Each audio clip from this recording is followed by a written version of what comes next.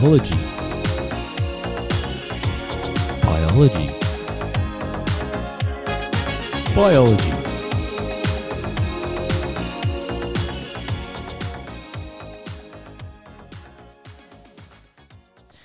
Yes, hello and welcome back to another exciting episode of the HSC Biology Podcast. My name's Mr. Colella, and as always, I'm going to be running you through the syllabus.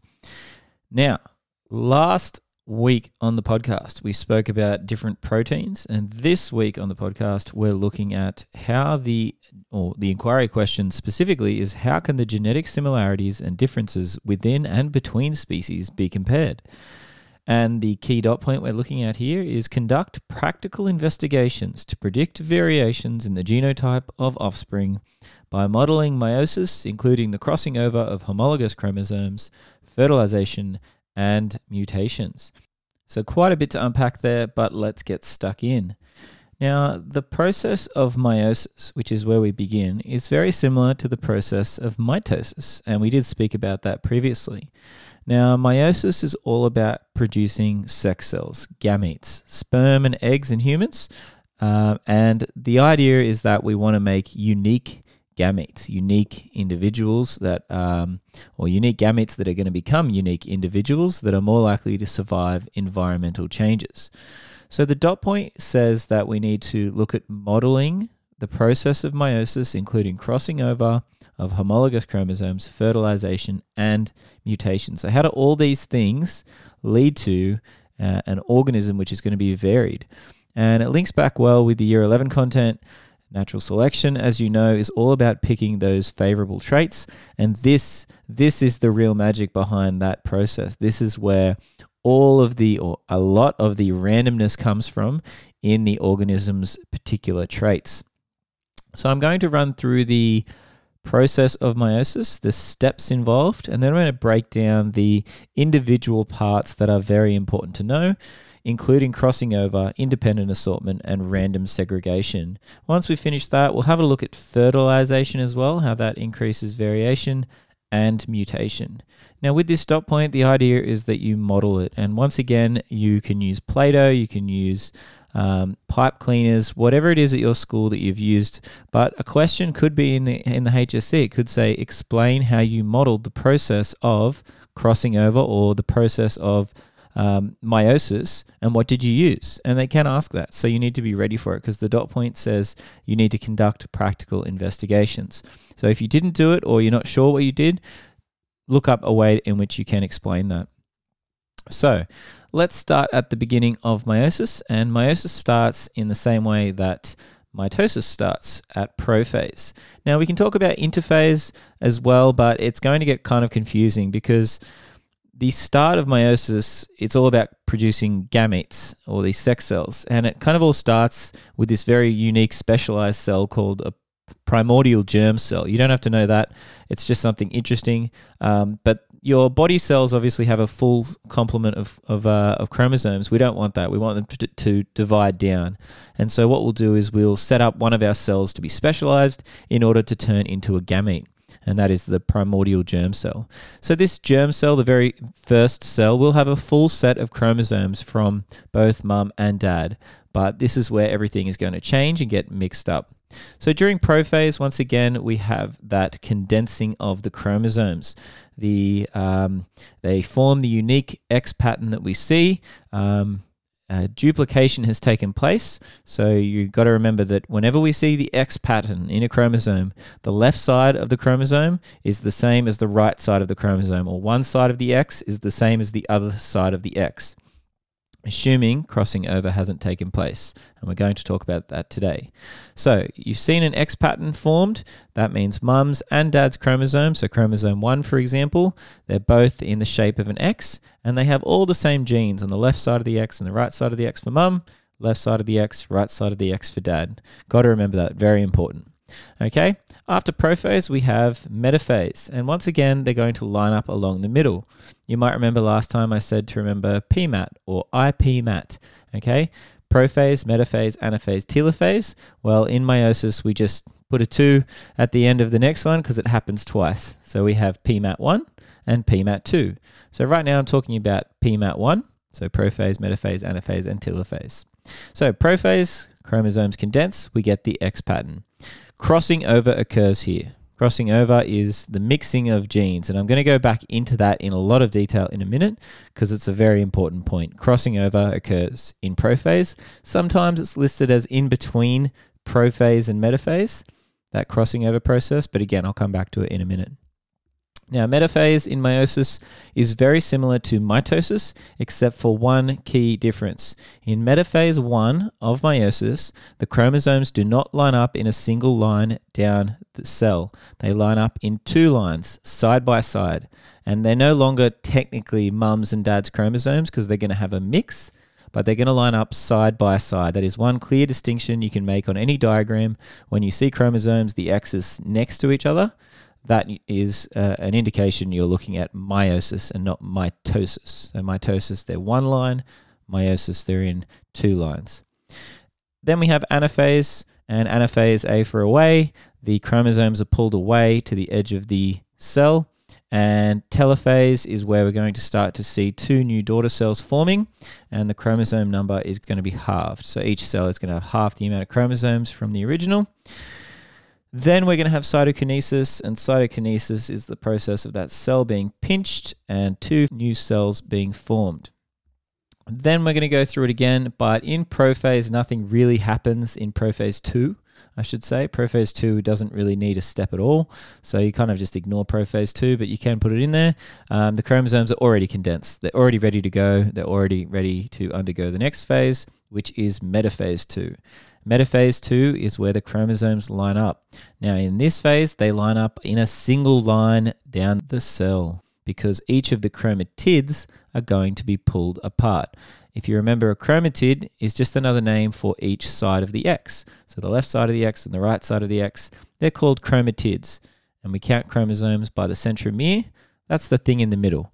Okay, that attaches them. So at the moment, the chromosomes are lined up along the middle in metaphase 2, and the chromatids are about to be pulled apart. So we're going to get chromatids being pulled into the new cells. And keep in mind at this point, we have two cells. So those two cells are going to divide into 4 cells, and those chromatids are then going to fill each of the gametes with half the amount from the previous.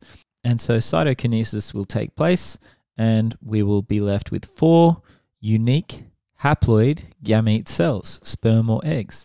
Now in humans, they will have 23 chromosomes in total, and those chromosomes should be very mixed and very varied and unique in one way or another. So that's the basic process of meiosis, PMAT1 and PMAT2, and knowing where things happen is certainly important. Now we're going to go into the nitty-gritty and look at the particular parts of meiosis that make the unique gametes. And so we're going to start in prophase and speak about crossing over. Crossing over is a very important process. It probably provides most of the randomness you get in terms of the alleles that you inherit. So the process of crossing over is this. During prophase, the chromosomes, as they have condensed into those 2 X patterns that you know well, at the end of prophase, those 2 X's will get very close together. And those chromatids actually have the ability to exchange certain parts together. So the end of mum's chromosome and the end of dad's chromosome contain the same genes. So what can happen is the ends of those chromosomes can break off and recombine with the opposite. So dad's end of his chromosome goes onto mum's, and the end of mum's goes onto dad's. And this can happen with any gene region. Keep in mind those X patterns are duplicates. So the left chromatid and the right chromatid of mum's are going to have the same genes as the left chromatid and the right chromatid of dad's. And so any portions where the genes are the same can snap off and recombine. And that process sometimes gets called recombination, but it is the crossing over. So just think you are switching large portions of genes between mum and dad's chromosomes to no longer have mum and dad's chromosomes. You now have a mixture of all of them, or of both of them, I should say. So the chromosome that was mum's may now have a lot more of dad's genes. It may have more than 50%, and same for dad's. And so that process is going to get us the randomness that we need to create a unique individual. Now, if we look at a HSC style question around this, they quite often associate the crossing over process with particular alleles. So I'm going to give you an example now, which is one that you can certainly use to explain the process, and it should help you out to understand it a little bit better. So let's start at prophase, when we have our two chromosomes, mums and dads, and they're getting really close together. Now we're going to look at the very bottom ends of the X's, okay, the very tips of those X's at the bottom, and we're going to go through and associate them with an allele. Now let's say that your mum is tall and your dad is short, and the genes they have given you, or the alleles that they have given you, mum has given you a tall allele, capital T, and dad has given you a short allele, little t. So let's say that the bottom of those X's for mum both have capital T's. Remember that the X shape means it's a duplicate. So the bottom of those X's both have capital T's. Now the bottom of dad's X both have little t's. So little t on the chromatids.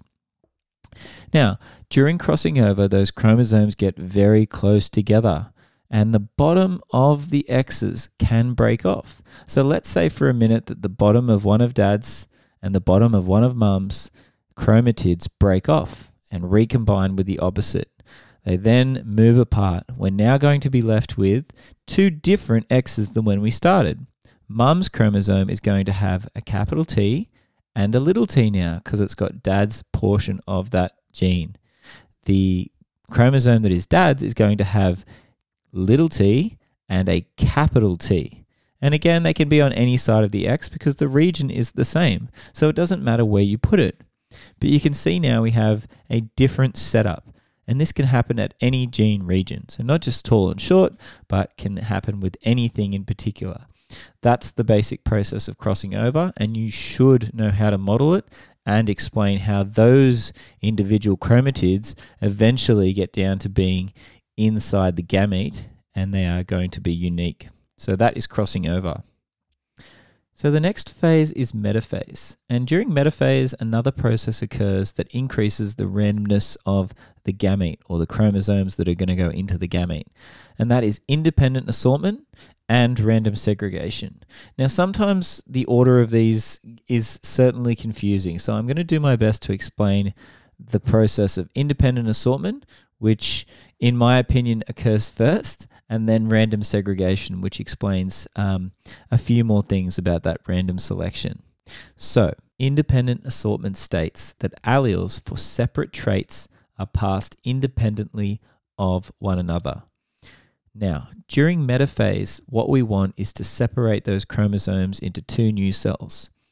And you might remember when I spoke about the chromosomes lining up in that, or lining up side by side. Now, as they're sitting side by side, the one that is considered to be mum's chromosome and the one that is considered to be dad's chromosome, they can be on the left or the right. They don't really have a particular position they need to be in. They're going to assort themselves independently. But more so looking at this dot point, it's actually about the alleles. The alleles for one gene aren't going to affect the position of alleles for a different gene. So we'll use chromosomes and two particular traits for an example. So if we use chromosome 1 and we explain that on chromosome 1 are the alleles for height, okay? And on chromosome 2, we can say we have alleles for hair color. The alleles that we have on those chromosome 1s, whatever we got from mum and dad, aren't going to affect the positions of the alleles for hair color on chromosome 2. In other words, the chromosome can be on the left or the right, or the chromosome 1 can be on the left or the right. The alleles aren't going to affect the position of other alleles. Okay, that's the central concept. The alleles aren't going to have any impact on other alleles' positions. In other words, they can assort themselves completely randomly and independently of one another. They're not affecting each other. Okay? That's the basic process. Now, one of the more frustrating things about this as a concept is that it only really makes sense when we do something called a dihybrid cross. And we haven't even got to Punnett squares yet, but when we do, a Punnett square is just a way to show that you inherit your traits randomly if we're using Mendel's rules. And a dihybrid cross is just a way to show that you can inherit two traits at the same time. And again, they will be random.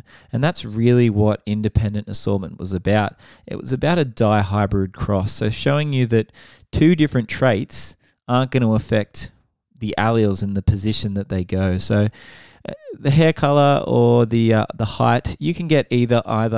You could be tall or short. You could have brown hair or blonde hair. They're not going to affect each other. That's the idea. You're going to get a completely random mix of either one, and it's just going to be down to pure chance. So they're not going to have any effect on each other. Now, there are examples where this doesn't hold true, so linked genes, but that will just make things a bit more confusing. If you just remember that this concept is all about two traits, so hair color and height, for example, and the fact that they don't affect each other's position during that metaphase process. They're just going to assort themselves independent of one another. They're not going to affect the position that each of them go. That is independent assortment, explained as best as I could. I hope you understand that. Now, with random segregation, it is very similar, but there are some differences. So, random segregation states that when an organism makes gametes, each gamete receives just one copy or one allele, which is selected randomly. Okay? So, it means that in the end, each of your gametes should have a random allele, and they don't go in any particular order into any particular gamete. So the gamete that it goes into, the particular allele is random. Now this makes more sense when we look at particular alleles for a particular trait. So once again, if we look at height, and we remember that mum and dad had those genes, big T and little t, and in the beginning I spoke about the fact that if mum and dad switched, we had mum's new chromosome was going to be big T, little t, and dad's new chromosome was going to be little t and big T. Eventually, they would get down into the individual gametes. So those chromatids would segregate down. So they would randomly go left or right, and it would also be up to independent assortment. So they'd move left or right because of that. But in the end, the whole idea is about the fact that each gamete should now have a random selection of each of those alleles. And this makes more sense when we do monohybrid crosses. So that's crossing just one trait, like height. Okay? So once again, it's all about receiving one copy of that gene, the allele, just one copy of it. And each of your gametes should have a random copy due to the processes that occur as chromosomes are pulled away, and they can move left or right. Whichever one you get is going to be random, and that is the law of segregation. So these two laws might make a bit more sense if I actually explain what can go wrong with them. So if independent assortment went wrong, so let's say that the alleles did affect one another, that would mean that perhaps height and hair color would be inherited together. Now, that wouldn't cause a serious issue with the organism, but it would if many genes were all inherited together, as in all the gametes would be the same, or they would have the same combination. That would decrease genetic diversity. That would be bad. That would cause the organism to be less likely to survive. That is if there is an issue with independent assortment. The genes are linked. They are stuck together in some way. They go together with each other. Now, with random segregation, the issues are going to be a lot worse. Random segregation states that you only get one copy of that allele in each gamete. Now, if that's not true, it means that maybe you get two copies. And that's exactly what happens when you get Down syndrome. Down syndrome is where you have 3 copies of chromosome 21. That means that during meiosis of either mum or dad, something went wrong with random segregation. The chromosomes did not go where they were meant to. They didn't randomly segregate. They were pulled together into a single gamete. One gamete got 2 copies of chromosome 21. So let's say the sperm cell got 2 copies of chromosome 21, and mum's egg cell already has 1 copy of that chromosome 21 as well. So when we combine the 2 from dad's and the 1 from mum's, we get 3 chromosomes, and that will cause the characteristics of Down syndrome, trisomy 21. So I hope that makes it a little clearer in terms of what happens when things go wrong in those processes, and that might help you to understand sort of how each one works.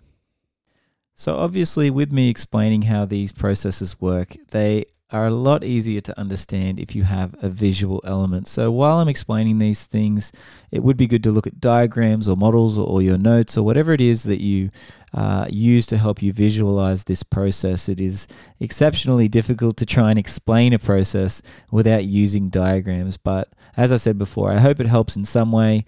And if it doesn't, or it confuses you, then you've got to continue learning. That's the idea. You've got to continue teaching yourself different ways to understand this process. Okay? All right, so we've now been through crossing over, independent assortment, and random segregation, which all aim to create a unique haploid cell. The gamete should be as unique as possible and not be anywhere near the other gametes. We want to create variation as much as possible. So how do we increase that further? Well, that happens through the process of fertilization. So fertilization is the combination of those gametes. So when a sperm meets an egg, for example. Now, with sperm being released, around 300 million or so sperm, only one is going to meet that egg. Now, having only one egg does decrease the variation compared to, say, external fertilization. We have talked about this before. But the fact that there are 300 million sperm and each one of them is unique. Remember, that process of meiosis occurred for every single one of those sperm. They all carry a unique combination of the father's chromosomes. Those sperm are now randomly going to try and get to that egg.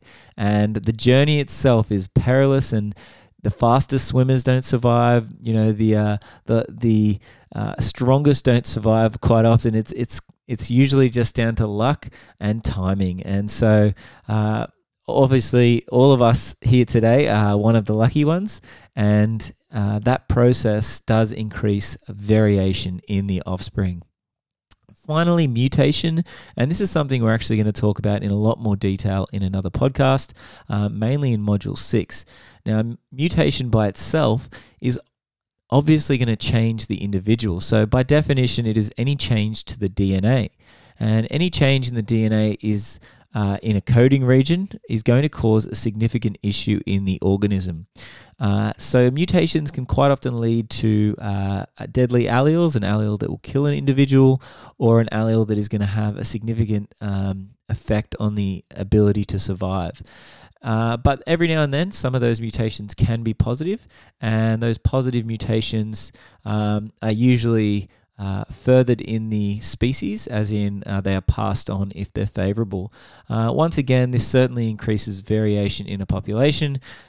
This is the start of new alleles which create new traits, and that is really adding to that process of evolution, as without mutation we wouldn't have continued change within a species, which means we wouldn't be able to be as complex as we are. We're all, this varied and unique due to these mutations that have occurred over millions of years.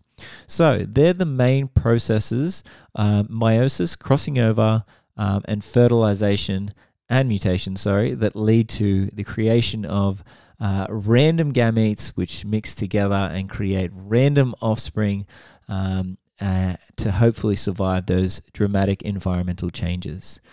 All right, I hope that was helpful today, guys, and I'll see you next time on the podcast.